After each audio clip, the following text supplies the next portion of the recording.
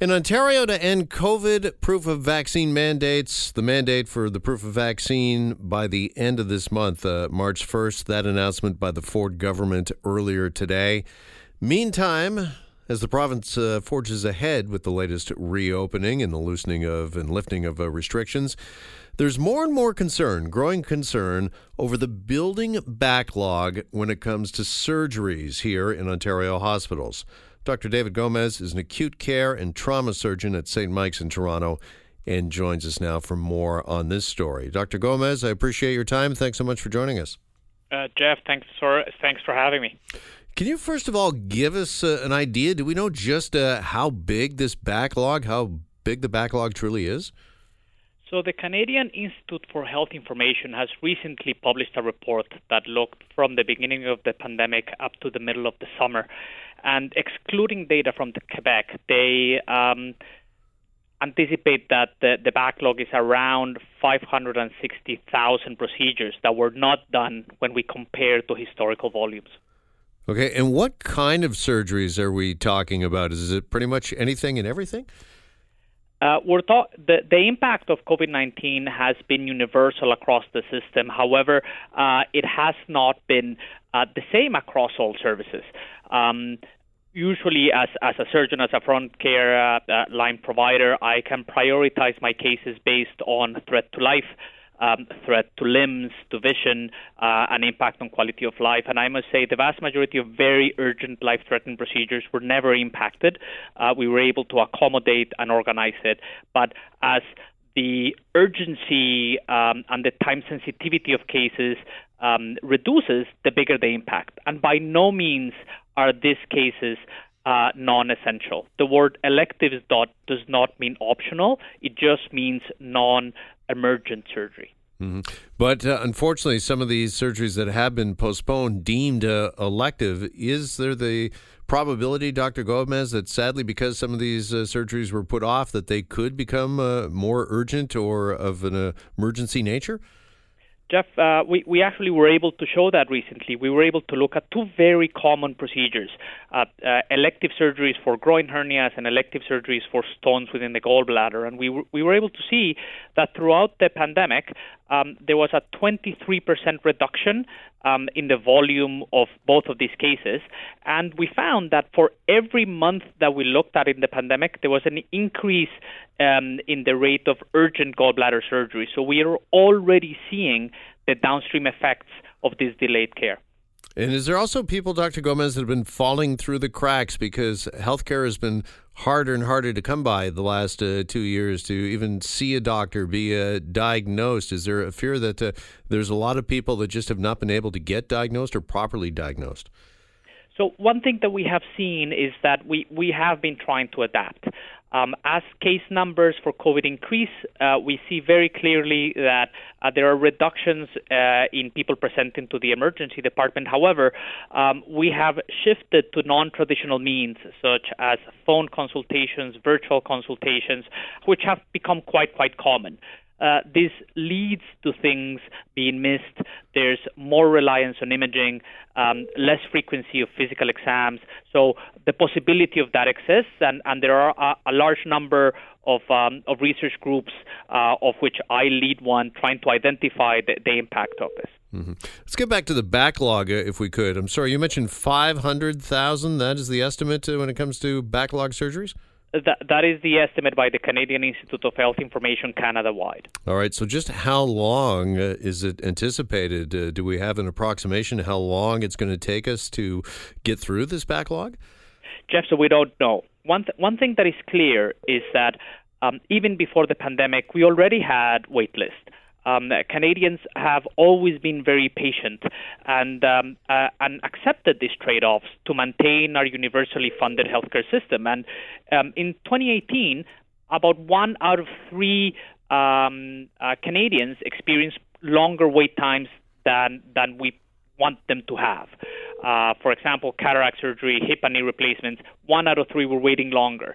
CIHI, the Canadian Institute of Health Information, again, just reported that has increased to 1 out of 2. So 50% of people waiting for their surgery are now going above the expected wait times.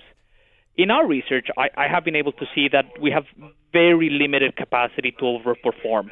And by that, I mean, can we actually perform more procedures this year than the years past? Our system was already operating at almost 100% capacity. We had worked on being very, very efficient for a very long time, so our capacity to overexpand is quite limited. So unless we reimagine the way we deliver surgical care, we will not be able to catch up in the foreseeable future. Well, that touches on my very next question, because obviously with the backload of 500,000 cases and more cases and surgeries coming in and needed every day, that backlog is just growing. It's being added to. So when you talk about reimagining services, what is it we can do to try to alleviate this? Jeff, so there's many ways we can do this. What is very, very clear is that just adding more money to the pile is not going to fix this. A lot of people say, why aren't surgeons operating well into 10 p.m. and in weekends?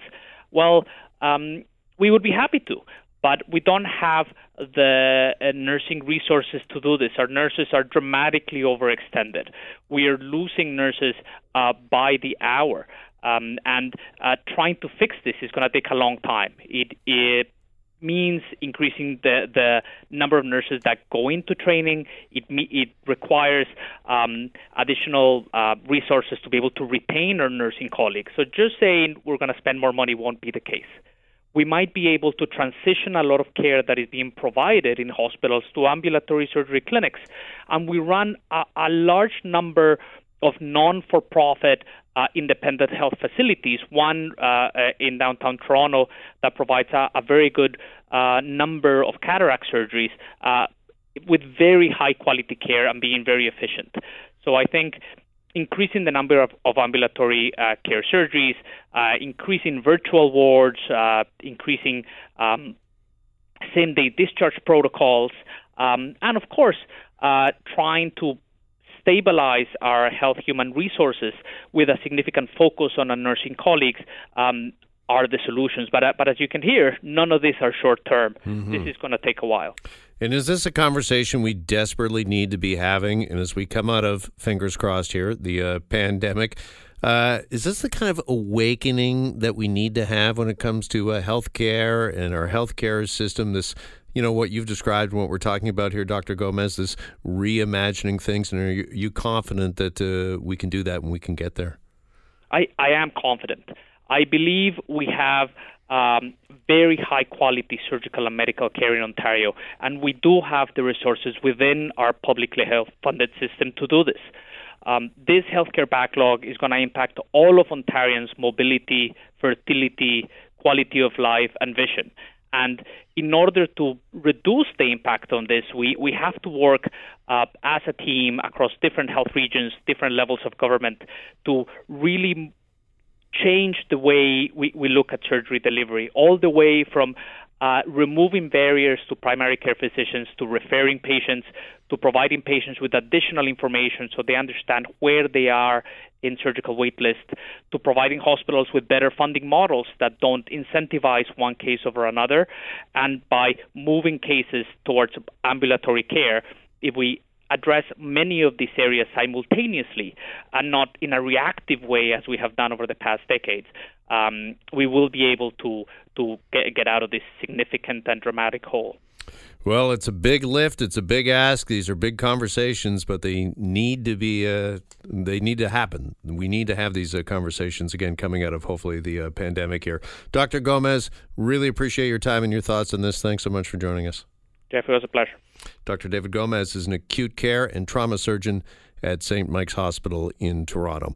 Hi, it's Shauna, and I might be a bad parent because my kids think French fries are vegetables. Hey, it's Ryan, and I might be a bad parent because I went out for wings when my wife was in the hospital after giving birth. Johnny here. I might be a bad parent because in my house, the tooth fairy gives pocket change. But we're not alone. Len emailed us and said his 6-year-old daughter's Tarzan moment going from love seat to lazy boy by curtains made him more proud than any dance recital. And Andy left his 2-year-old at the rink. All right, guys, I'm sure we're not alone. Like Andy's kid. For stories and confessions like this, make sure you check out our podcast. It's called Bad Parents, and it's available wherever you get your podcasts. I left a glove at the rink.